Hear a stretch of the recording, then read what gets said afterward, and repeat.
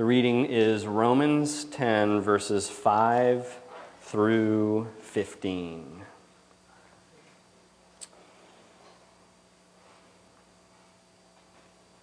So this is God's word. Moses writes this about the righteousness that is by the law. Whoever does these things will live by them. But the righteousness that is by faith says, do not say in your heart, who will ascend into heaven, that is to bring Christ down, or who will descend into the deep, that is to bring Christ up from the dead. But what does it say? The word is near you. It is in your mouth. It is in your heart. That is the message concerning faith that we proclaim. If you declare with your mouth, Jesus is Lord, and believe in your heart that God raised him from the dead, you will be saved. For it is with your heart that you believe and are justified, and it is with your mouth that you profess your faith and are saved. As Scripture says, anyone who believes in him will never be put to shame. For there is no difference between Jew and Gentile. The same Lord is Lord of all and richly blesses all who call on him. For everyone who calls on the name of the Lord will be saved. How then can they call on the one they have not believed in? And how can they believe in the one of whom they have not heard? And how can they hear without someone preaching to them? And how can anyone preach unless they are sent? As it is written, how beautiful are the feet of those who bring good news. The word of the Lord. Thanks be to God. I invite you to pray with me.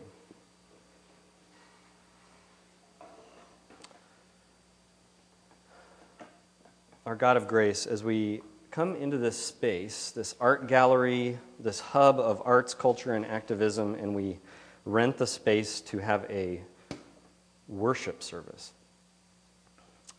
We come from all kinds of different lives, and as there's always different things happening in this building throughout the week, the same is true of those in this room. And so we bring to this space some degree of desire and anticipation for something about your story or about you as a God or you as Jesus of Nazareth to be somehow helpful to us.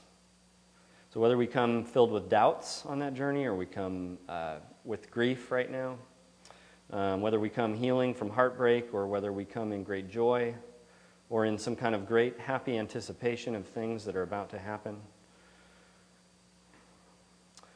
whatever the place we come from, we ask that you would give us the sense today that this is not just about words on a page or on a screen or coming out of a preacher's mouth, but that you are very much here. You have made it happen that we are here, each of us, for a reason. And you have our journey in your hands. And may that help us. As we come, we're more of a mess than we care to admit, every single one of us. And this story tells us that we are more loved and accepted in Christ than we ever imagined. And may that combination of honest brokenness and lavish forgiveness and grace be transformative every time we think of it and hear of it and try to figure it out. We pray this in Jesus' name. Amen. I'm hoping that this sermon sounds heartfelt. I plan on it being light-hearted at the beginning, and then for it to get a little more intense towards the middle so that I'm pulling on your heartstrings, and then by the end your hearts are on fire. We use that word in a lot of expressions, heart, right? The heart's all over the place. Some of you are wild at heart, right? You can be wild at heart. Some of you are maybe cold-hearted. You can be heavy-hearted as you sit here this morning. You can be a bleeding heart as you sit here this morning. You can have a broken heart. with this message today. You can choose to or not to take it to heart. And you might even wear your heart on your sleeve. And some of you this morning you forgot to eat breakfast, so you have your heart set after the service on eating your heart out to your heart's content. One of the things we say in terms of spirituality and religion, and you've heard this, is there's a lot of doctrine out there, there's a lot of beliefs, and there's religious activity. What really matters is what's in your heart. You heard that? And we have a passage of Scripture today from Romans chapter 10, the Apostle Paul writing to an early growing Christian church in a place that didn't have the standard church people that Paul grew up with, or not very many of them, Jews that went to synagogue. So this was Gentiles. And he's writing this letter, Romans 10, and actually the part of this letter in Romans chapter 10 is actually agreeing with that voice it's wanting to come alongside that voice that says what really matters is the heart. It's wanting to say that you're definitely going in the right direction, and it's saying also, and let me take that, let's make sure we take that far enough. Let's make sure that doesn't just sound incredibly vague and mean whatever specifics you attach it to. Let's see if maybe there's something that's extremely true about that sentiment, and yet we need to add something specific to that sentiment of it's the heart that counts. That's Romans chapter 10 that's going to be getting at that. And this passage is extremely clunky and choppy, and it's not one you would pick if someone said, you're in some intense Bible-focused study group or something, and they say, memorize a chapter of the Bible. No one would pick this one because it almost doesn't even make any sense to our thinking as you try to follow the logic. It doesn't seem like there's logic. And I got, as I heard in the recordings of the sermons while I was gone, we're working through the book of Romans, and every once in a while one of the preachers up here will say, and I got stuck with this passage. Because we're just following what's called the lectionary. And I kind of say that today. I got stuck with this passage. This is like a don't try this at home kind of piece of Scripture. Don't read this. Don't even bother reading this at home by yourself. If it was a TV show that would say the footnote on the screen, the things in this Bible passage are meant to be handled by licensed professionals who have years of experience looking at passages like this. And so I'm going to attempt, and I truly mean attempt, to be that licensed professional up here dealing with this Scripture passage as we try to figure out what it's talking about. One of the helpful things to do right away is to say, okay, chapter 10 fits in with in sort of a section of the letter from 9 to 11. And from 9 to 11, what's going on is that the Apostle Paul is trying to figure out how to make sense of a multicultural church of Jews and Gentiles who are both part of this same new family. And this is one of the burdensome questions of this letter that Paul is asking. Why does it seem that the keepers of God's books, the Jewish people, are most resistant in that time, most resistant to God's Son Jesus? Why is it seeming like amidst the Church of Rome and in other places where the message is going out, amidst the joyful influx of foreigners and refugees into God's wonderful, loving family, why are the quote-unquote chosen Israelites not at the Jesus party? And then some bigger questions that actually will bleed into next week, and so we'll get at them then. But the questions of, did God make a mistake? Did God change his mind? Did God step away from the helm of the steering wheel here as Jesus comes, and that doesn't quite resonate with God's chosen people? So we'll get at some of those questions next week. But the question, so that's the bigger, so you imagine there's a lot of things happening here. That's a bigger conversation. And then within that, we get this subtopic today, which gets into the heart. And what Paul does here, part of why it's so choppy and super confusing to us, is that he gives you a barrage of Jewish scripture text. You only would know it if you had a Bible like this that has a little tiny what is it, like the subtext, the notes for the footnotes, like E, F, G. So if you actually look at those, you see there's a bunch of those in a row in this passage, in the verses 5, 6, 7, 8, 9, 10. There's all these quotes of the Old Testament, the Jewish scriptures. And one writer, I liked how this writer put it as he commented on this passage. I think it's really cool. Paul is acting as a skilled midrashic DJ. He mixes a scriptural conversation for the Roman churches to hear.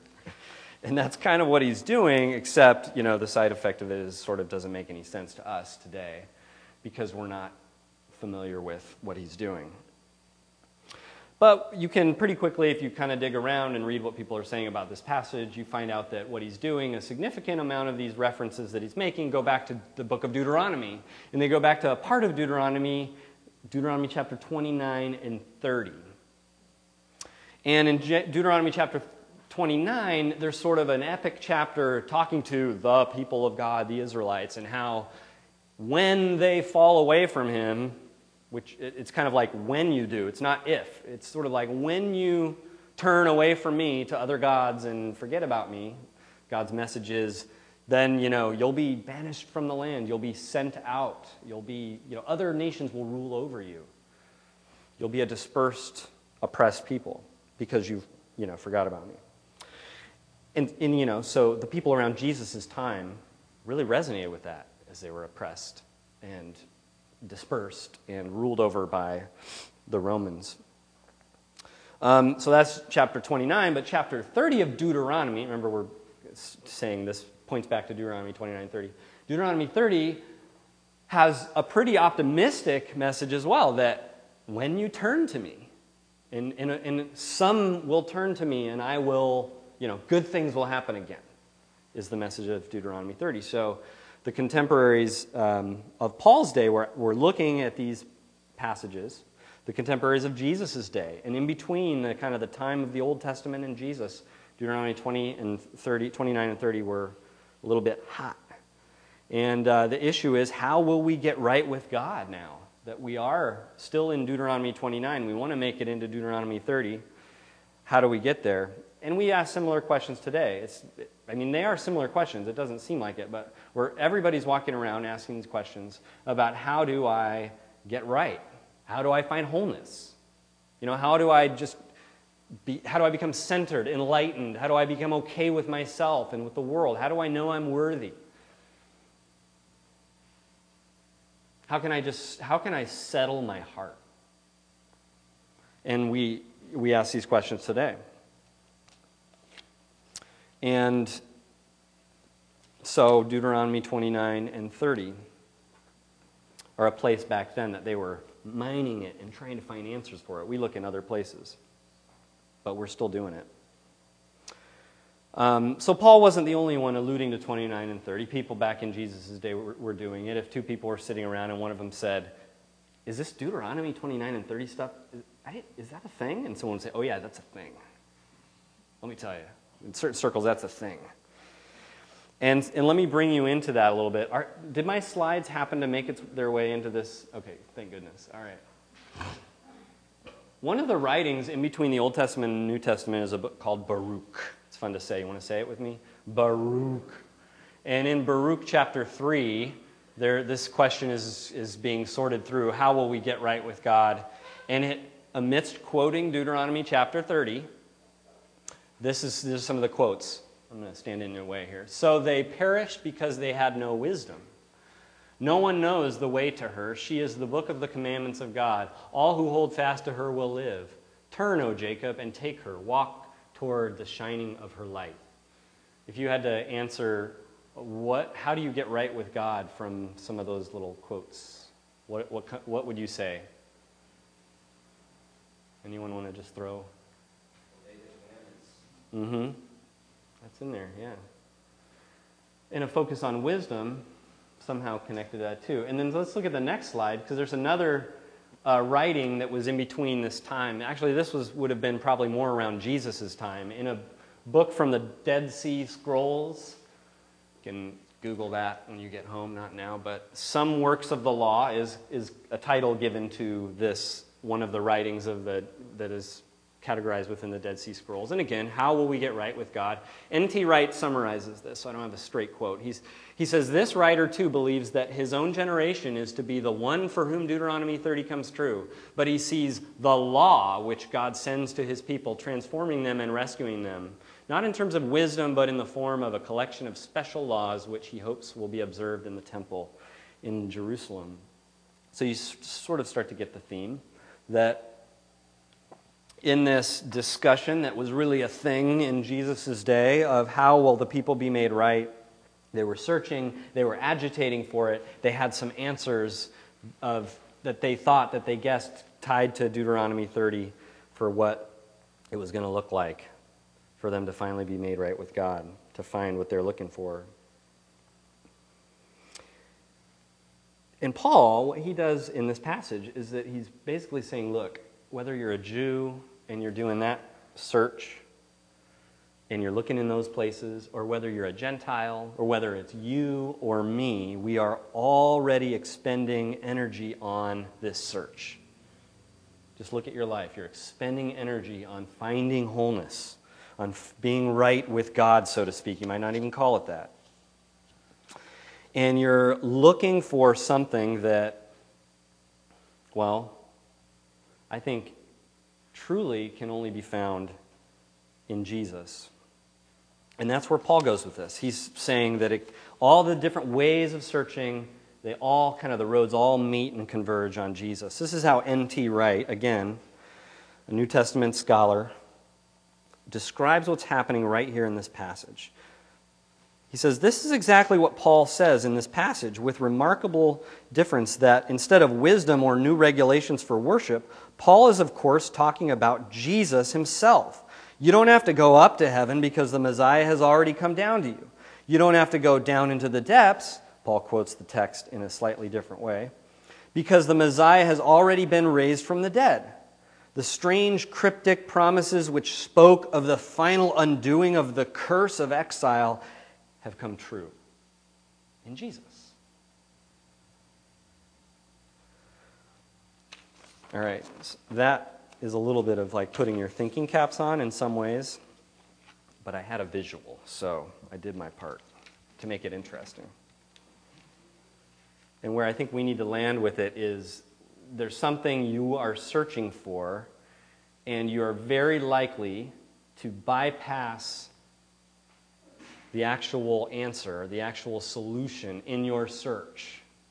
You miss Jesus. You relegate maybe to a side, to this side, that side, the other side, rather than being the thing that actually would answer your search. Maybe maybe your background is you've looked in it in your vocation. You've searched for worldly success. You've climbed the ladder only to realize when you get to the top that you've put it up against the wrong wall. Maybe you've been searching for this answer in a spouse. Maybe you have a spouse, maybe you don't. And you've kind of putting all your eggs in that basket. Maybe for you it's in experiences or in feeling good. Maybe for you, you find that you can't help but realize you're doing a kind of an epic search like this that's bringing you to drinking too much. And it's not found there either. Maybe you've been seeking it in exciting sexual encounters that never provide that elusive satisfaction that they promise. Maybe you're looking to find it in raising your kids right, or in being a good person, or in physical fitness and appearance, maybe even in religion, in getting it right, obeying, trying harder, getting the church's stamp of approval. And that's all part of your deeper search to obtain the good life. Maybe you are seeking it in intellect, philosophical answers to big questions. It's all part of our agitation. It's all connected to what Paul is seeing happening with the ancient people of Israel, with the Jewish people of his time who are stumbling over the answer in their blind search in the dark. It's kind of like if you were building your own house and you went to it at night and your headlamp batteries were running out, but you just had to put this one key board on these two foundation points. And instead of finding the foundation, you stumble over it and get injured and have to go to the ER. So this passage, right before what we read, talks about Jesus exactly that way. He's the cornerstone who becomes a stumbling stone. And that's how he explains some of what the Jews are doing, but we're all doing it. It's not just an ancient problem related to first century Jewish people. And so as we have the options up here of the law and the commandments, is that how I'm going to get right with God? Or some kind of divine wisdom, is that how I'm going to get right with God? Paul points us back to Deuteronomy 30, and he talks about the heart. The heart. You notice the word heart in Romans chapter 10 shows up a whole bunch of times. He's pointing to something. He's basically saying, these religious ideas that the Jewish people are looking for in their search, they need a heart change. Not all that religious activity. There may be some religious activity, but if it is there, it's going to flow out of a heart change. And in fact, so when he's talking about Deuteronomy 30 and he's talking about the heart, where the minds of people who know this conversation go is to verse 6 of Deuteronomy 30, where he says, "The Lord your God will circumcise your hearts." That's a gruesome and odd image, isn't it? "And the hearts of your descendants, so that they may love him with all your heart and with all your soul." I mean, so circumcision was just the quintessential religious act. That said, you're right with God. You are, and you're obeying, and you're doing this action, and it's a sign on you physically. And so you can see when you say circumcised heart, you're saying that sense of like something happening that changes your identity. It's actually got to happen at the heart level. And God's going to do that. And then he gets really specific, Paul does, in Romans 10, when he brings it to verse 9 and 10. Verses actually that do get memorized and quoted. "If you declare with your mouth," now what do you declare, and what is it that has to make its way into your heart? "If you declare with your mouth, Jesus is Lord, and believe in your heart that God raised him from the dead, you will be saved. For it is with your heart that you believe and are justified, and it is with your mouth that you profess your faith and are saved."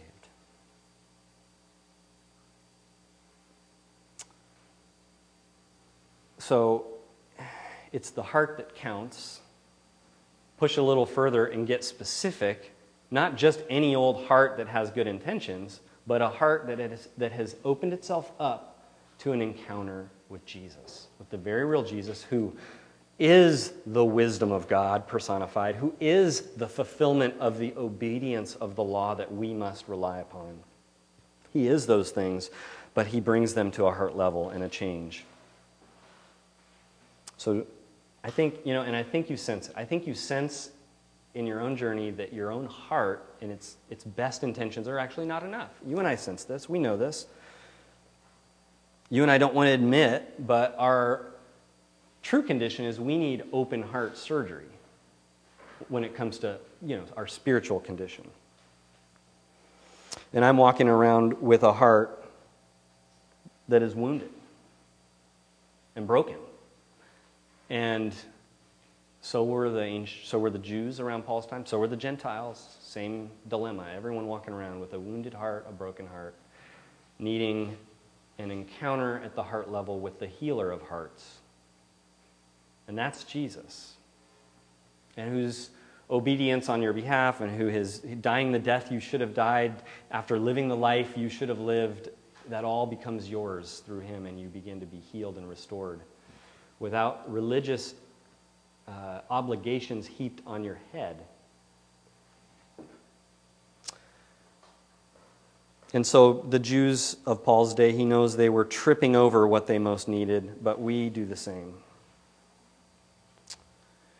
And there's all kinds of ways that this can end up happening.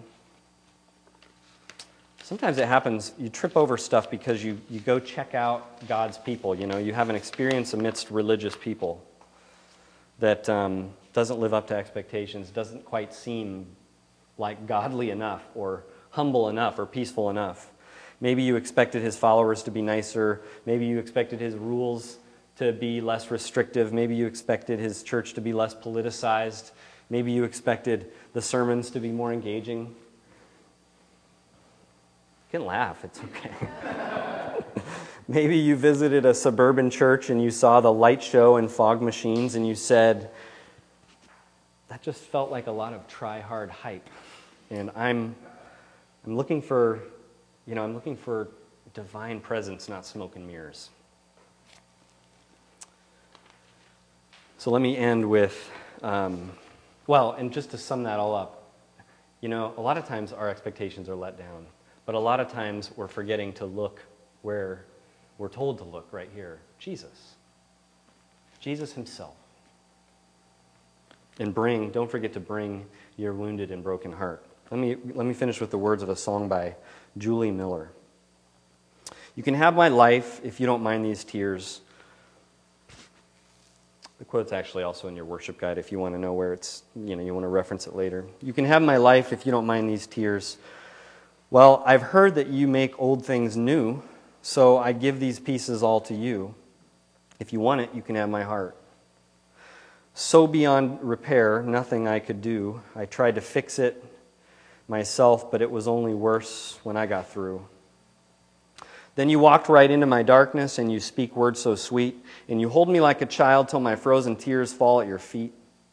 You can have my heart if you don't mind broken things. You can have my life if you don't mind these tears. Well, I've heard that you make old things new, so I give you these pieces. I give these pieces all to you. If you want it, you can have my heart. Let us pray. Our God of grace, may something in these words, through your Holy Spirit's powerful work, ring true enough for us to take that next step towards you. Even as we come to the communion table in a minute, may there be a sense, whether we come forward or stay in our seat and just ponder our place before you, may we have a sense that you are real enough for us to have a relationship with and have more hope tomorrow than we had today. We pray this in Jesus' name. Amen.